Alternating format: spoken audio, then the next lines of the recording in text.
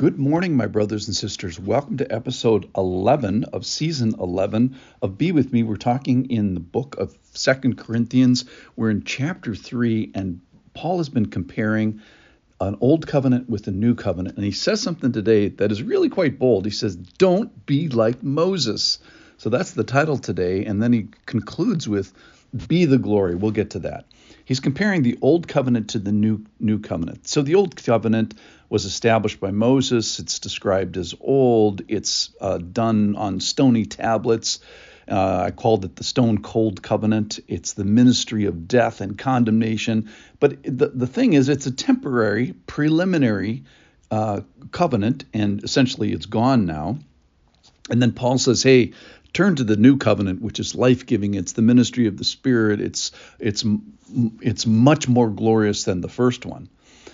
So we are asked today to not be like Moses, which is really pretty radical. Let me read this. So he's just finishing kind of comparing the old covenant to the new covenant and esteeming the new covenant. Since we have such a hope in the new covenant, we are very bold. That's one of the charges today, is to be bold at the end. So hang in there for that. Since we have such a hope, we are very bold. Not like Moses, who had put a veil over his face so the Israelites might not gaze at the outcome of what was being brought to an end. But their minds were hardened. For to this day, when they read the Old Covenant, that same veil remains unlifted. Because only through Christ is it taken away. Yes, to this day, whenever Moses is read, a veil lies over their hearts. But when one turns to the Lord, the veil is removed. Now the Lord is the Spirit, and where the Spirit of the Lord is, there is freedom. And we all, with unveiled faces, behold the glory of the Lord, are being transformed into the same image from one degree of glory to another. For this comes from the Lord, who is the Spirit. So we are asked today to not be like Moses.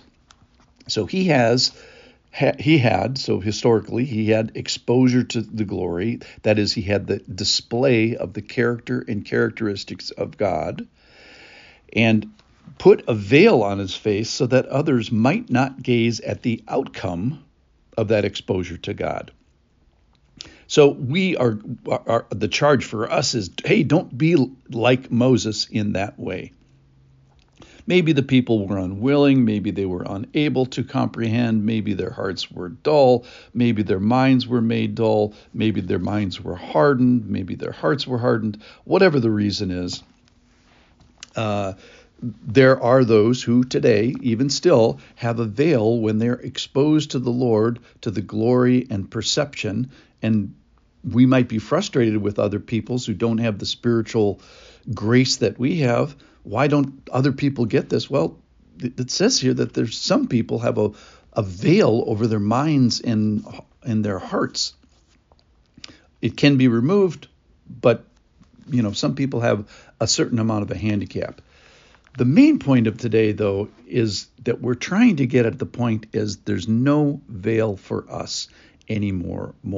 So 3 points. Number 1 is to see God's glory in an unveiled way. Second point is to be changed by the glory of God. And then the third point is to go and be bold and be the glory of God. So back to the first point. So in an unveiled way, we are supposed to have personal experience and exposure to God. Let's let have nothing block our mind and heart so that we can, in an unveiled way, see the character of God. So that might be self-discipline and putting yourself in the Word and exposing yourself to the people of God and exposing yourself to the pastors of God and the speakers of God. It might be to, in a more aggressive way, handle accurately the Word of God. It might be stop with sloppy theology. Basically, it means see the face of God, see the glory of God, So what's the glory? Let's remind ourselves, what is glory? Glory is when we see the exposure of the character or the characteristics of God.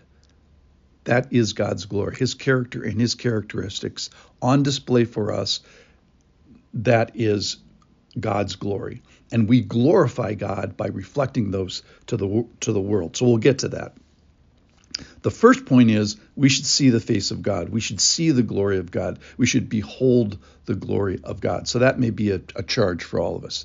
The second point is when you see God's glory, it's supposed to do something to us. We are supposed to be marked.